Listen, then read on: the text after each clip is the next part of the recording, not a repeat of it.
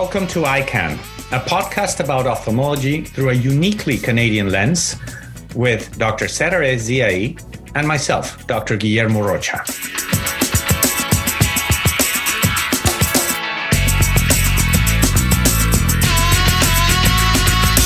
We'll share our experiences as ophthalmologists today and tackle some challenges we face as healthcare providers.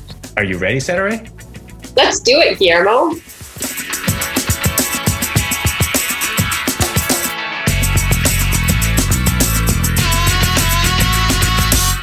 So, Guillermo, how have you been? Well, it's certainly been a crazy year for everyone. Many aspects have changed in our lives, obviously. I recall a few months ago, I was traveling quite a bit, be it for business or for pleasure. But now we're sort of just staying put at home and try to enjoy different things that I didn't know I had been missing. How about you? Yeah, the same. I think every aspect of life has changed. You know, we have lots of children and we've been trying to, March, April, May was really hectic. What with everything happening with work and medicine and the patients that we're trying to care for. And then all the kids being home from school. Oh my goodness. I never thought my life could be that hectic, but it happened and we survived it. It's settled down a little bit now, but we're still growing accustomed to this new reality. Did you take a break from work, Guillermo, at the beginning?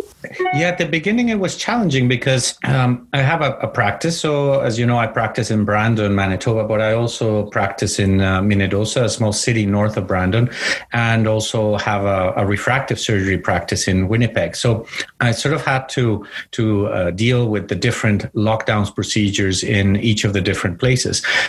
We essentially were without surgery and in complete lockdown on probably from March till the end or the middle of June. And I had to use that time to reorganize the clinic from a financial point of view to allow it to survive. At that time, we didn't know of all the government benefits that we would receive. I had to keep my practice going. And the one thing I did was enter that period knowing that we would come out stronger. So every decision I made from a practice point of view was to come out stronger. And at the same time, I reconnected a lot with our family and with my wife as well. We exercised a lot. I learned to bake bread and started helping her in some cooking as well. So I discovered other things that I really enjoyed that I didn't do before. Do you have your own sourdough starter now, Guillermo? We actually have two, and I know how to feed it as well. Yeah.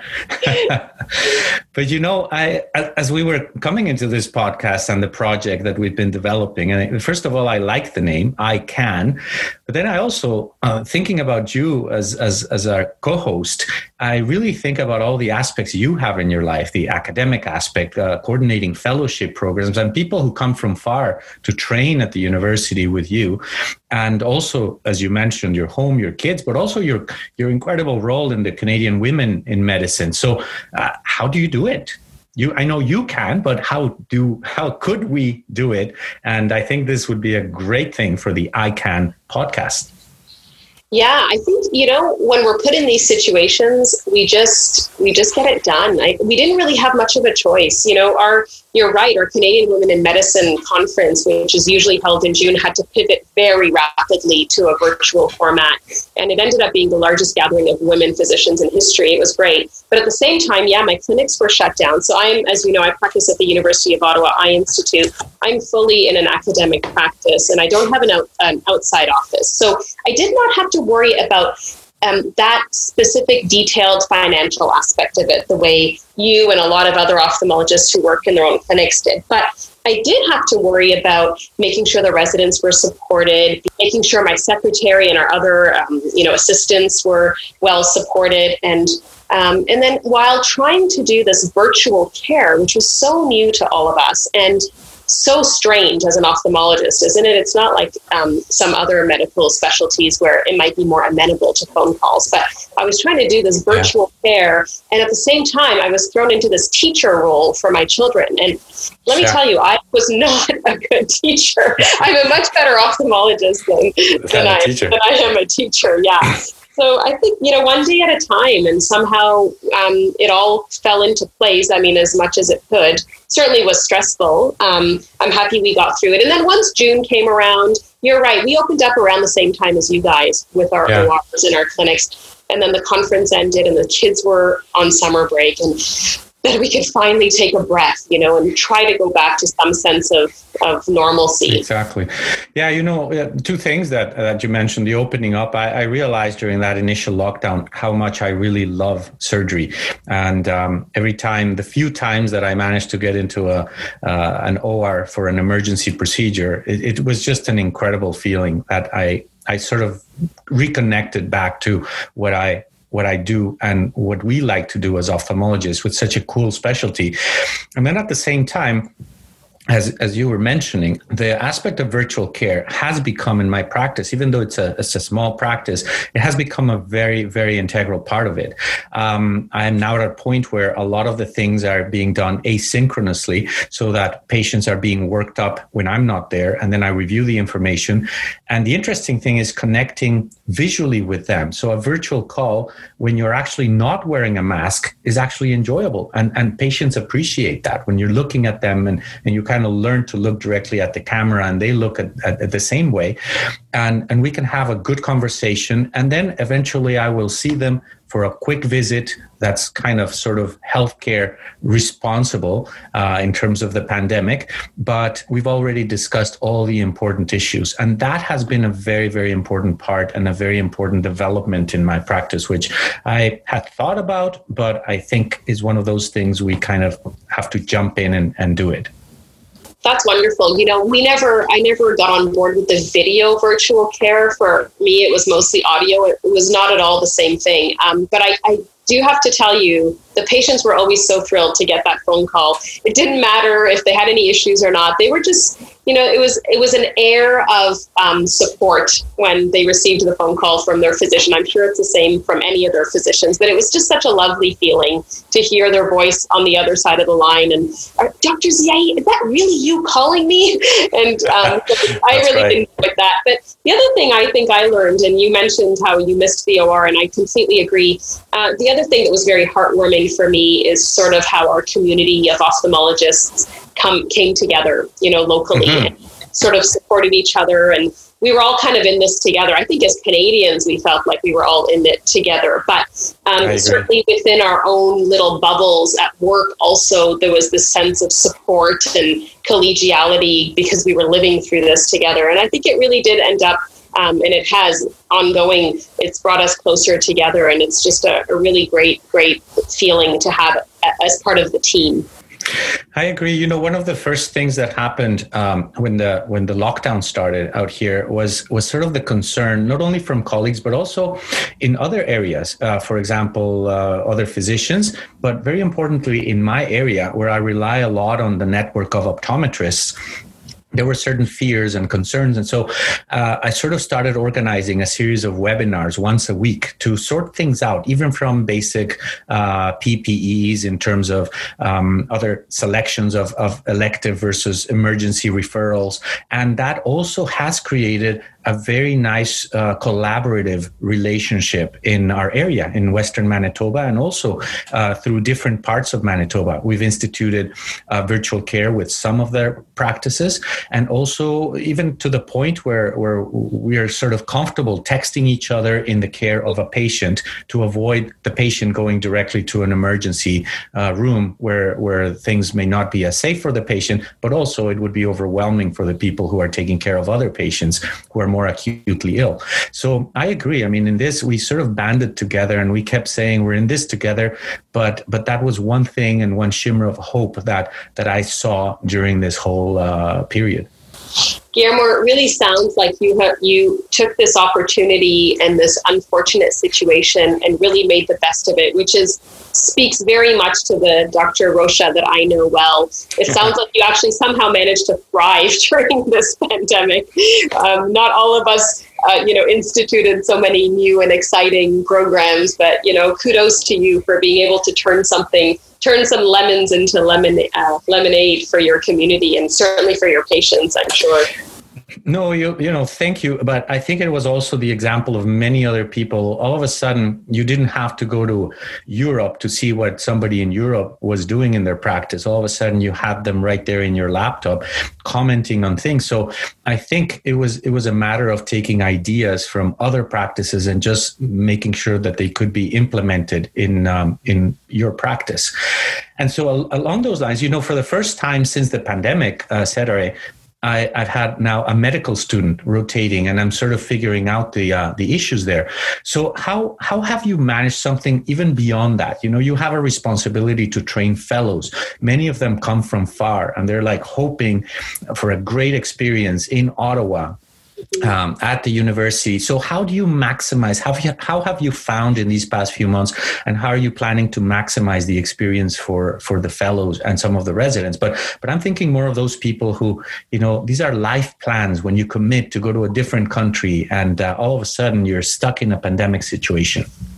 Yeah, I mean, the fact that it's a pandemic and it's universal also, by definition, means that everyone understands that it's an unusual situation. So we actually lost one of our fellows for a few months. She was called back to her home country in Kuwait, and she was probably gone for about 3 months or so. But what we ended up doing is just extending it the other way. And, the experience of living is different than what it would have been without COVID. But it's valuable nonetheless in a very different way. And so the lack of exposure in those 3 months that she will gain on the other end.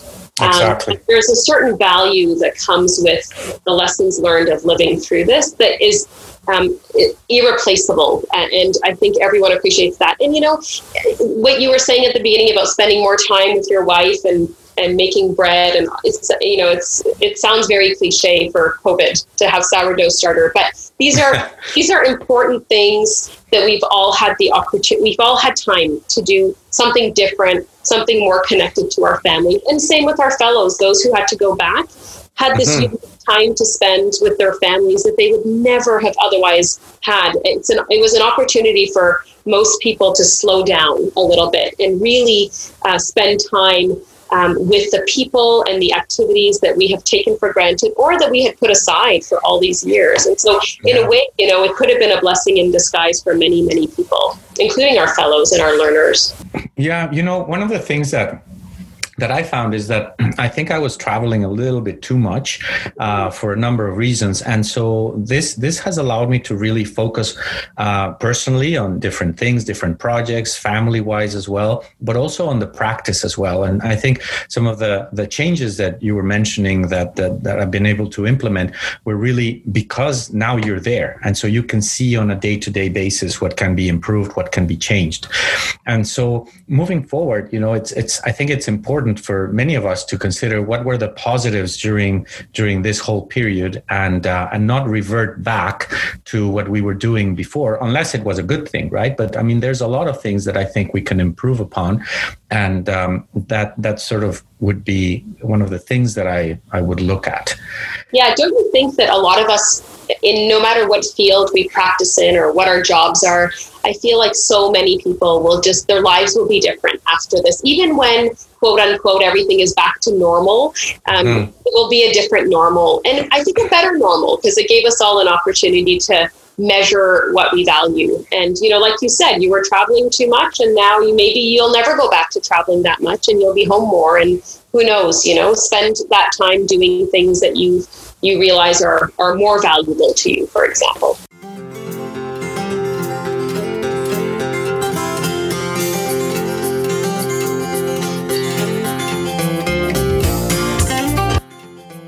EyeCan wants to know what you think. Please send your comments on today's episode or any suggestions you may have for topics or features to communications@cos-sco.ca, and we'll try to incorporate them in future episodes.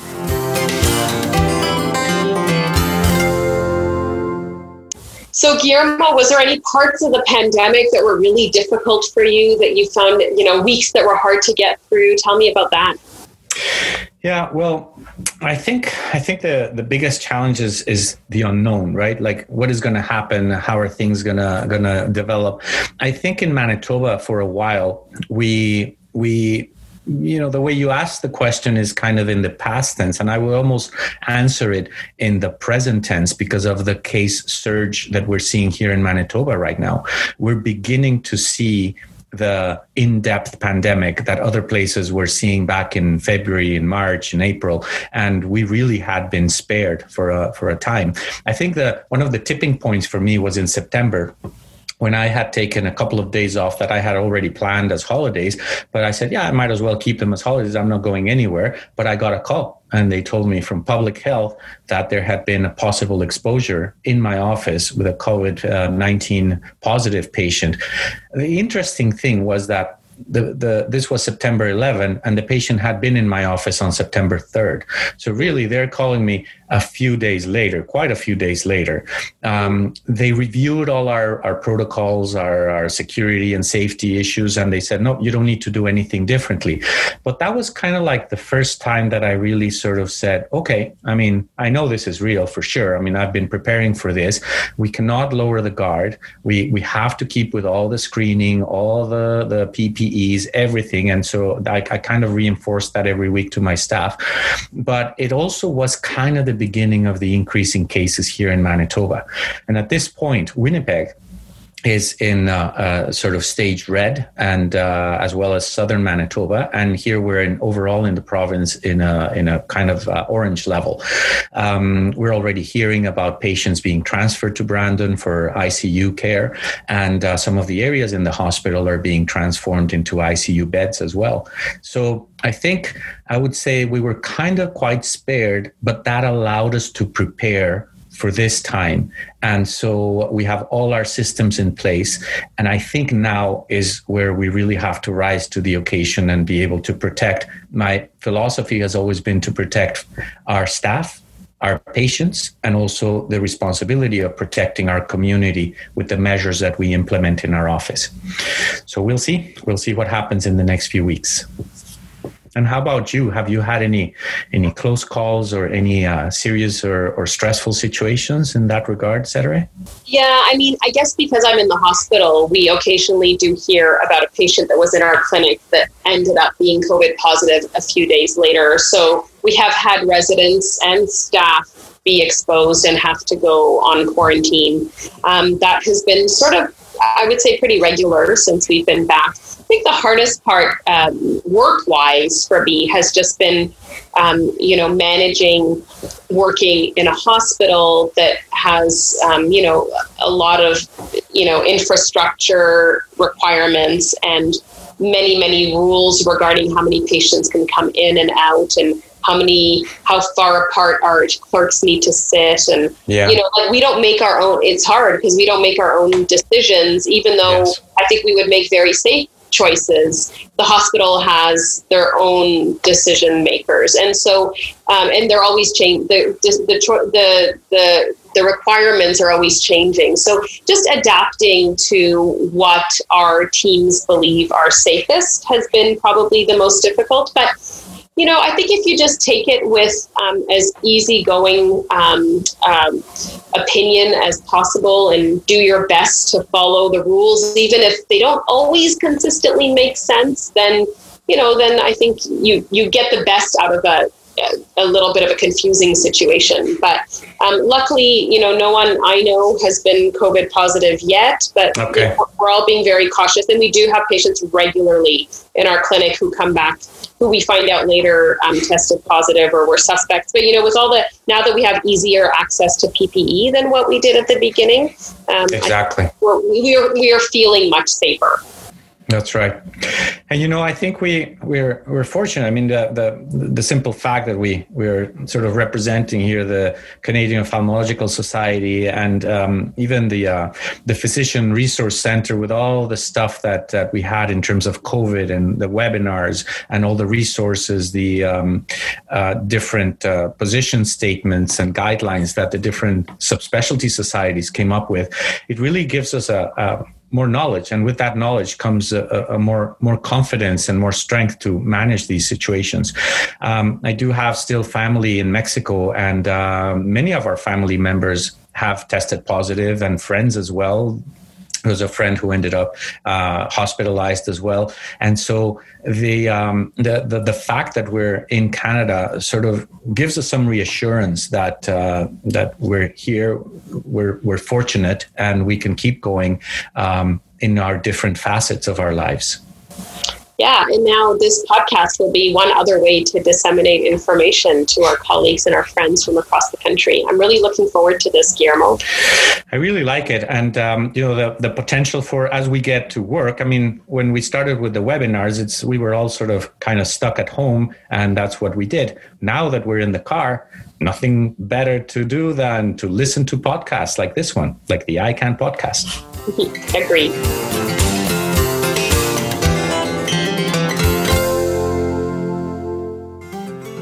Here's what's coming up on our next episode. My name is Dr. Robert Kunikop. I'm a pediatric ophthalmologist, and I work at the Montreal Children's Hospital of McGill University in Montreal. The beautiful story is that these pioneers were receiving phone calls the week after from patients and said, I'm starting to see. Can you come and see me now instead of in 3 weeks? So the whole protocol had to be changed. And so it's variable, of course, like everything else. But after a week or two, these patients started telling the scientists, telling the clinician scientists that they were starting to see in different ways. EyeCan wants to know what you think. Please send your comments on today's episode or any suggestions you may have for topics or features to communications@cos-sco.ca, and we'll try to incorporate them into future episodes. The EyeCan Podcast is funded by MDF Affinity Grant. It is brought to you by the Canadian Ophthalmological Society, directed by Eric Johnson, and produced by John Allaire from Allaire Strategic Works.